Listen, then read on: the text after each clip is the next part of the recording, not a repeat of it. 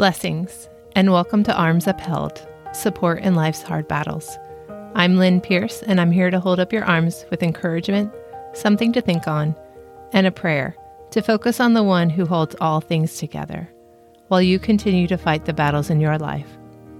In the midst of battle, life can feel overwhelming, challenging, or beyond. I don't know what God has called you to do, what battlefield you are walking through, but at times you may find yourself feeling this way. I want you to know that even though your battle likely looks different than mine, I'm here to support you. I want to stand with you until the breakthrough happens, and you can see the victory materialize. My hope is that these few minutes we spend together will help you lighten your load, feel seen, connected, and loved, and fix your eyes on Jesus. Let's begin with God's Word.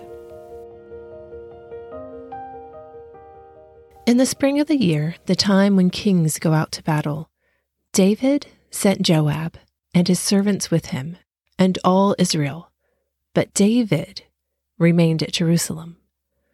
From 2 Samuel 11, verse 1. When present on the battlefield, warriors maintain a state of hyper-vigilance. When we exist in a space where our lives are threatened, or the lives of those we hold dear, we find ourselves constantly seeking out potential threats to deflect their intended harm in order to stay safe and alive.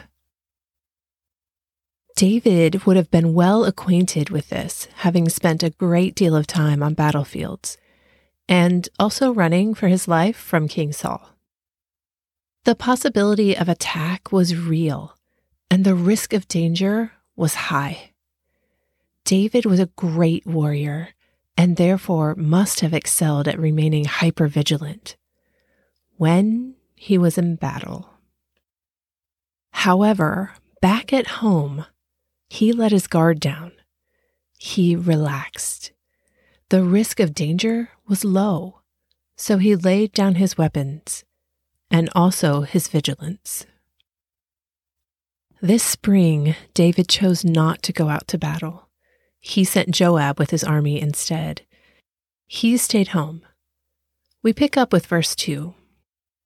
It happened late one afternoon when David arose from his couch and was walking on the roof of the king's house, that he saw from the roof a woman bathing, and the woman was very beautiful. It happened. It happened because David was not out leading his men on the battlefield.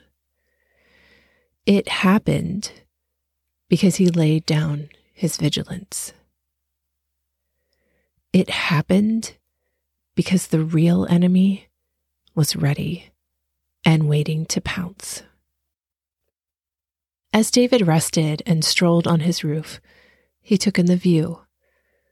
Instead of guarding his eyes and heart when a private moment of a woman crossed his line of sight, he zoomed in until that's all he could focus on.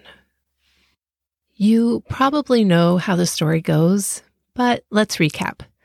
With David's eyes fixed on Bathsheba, he makes a series of poor choices.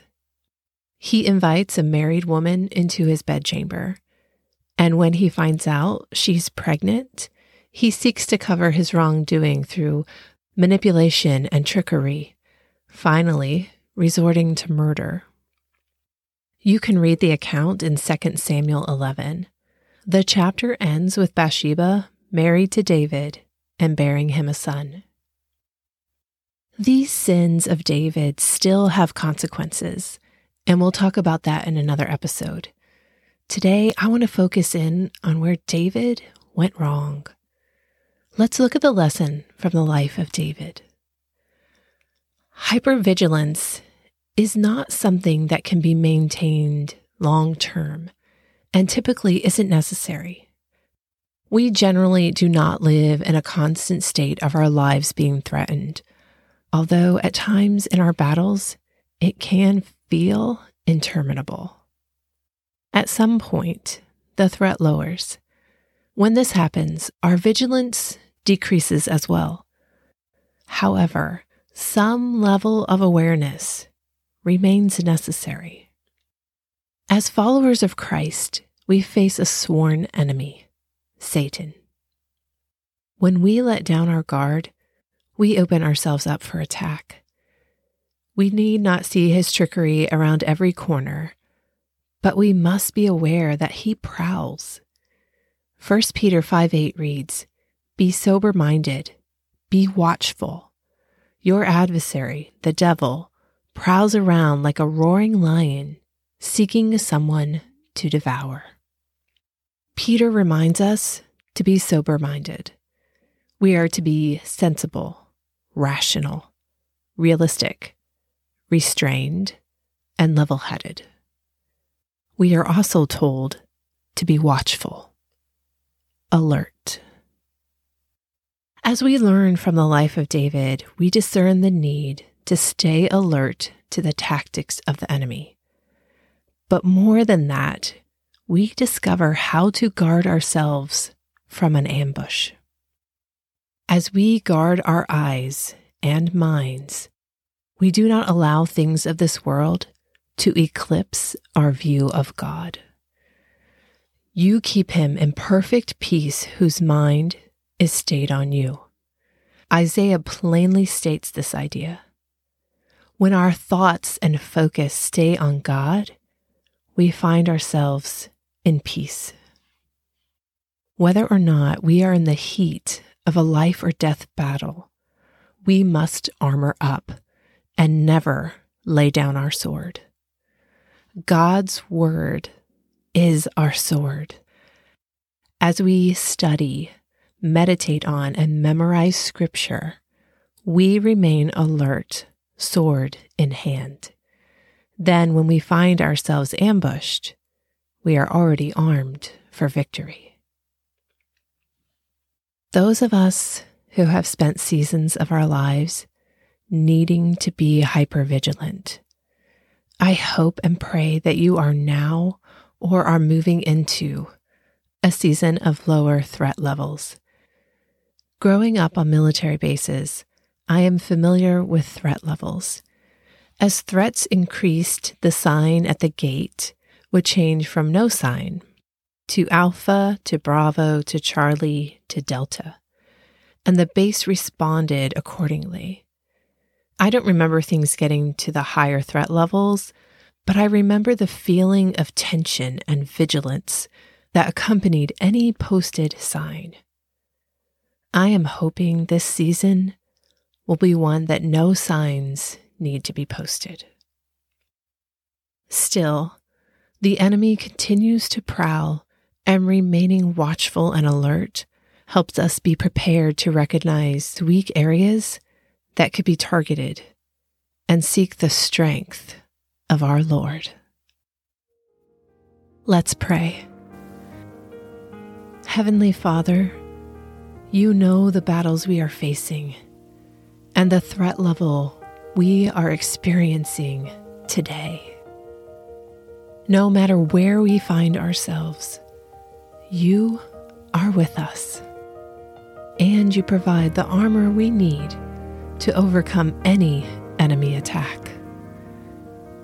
May we guard our eyes and our minds. As we keep our thoughts on you, may we know your perfect peace. Help us stay alert and aware as we continue to move onward toward victory. In the name of Jesus, amen.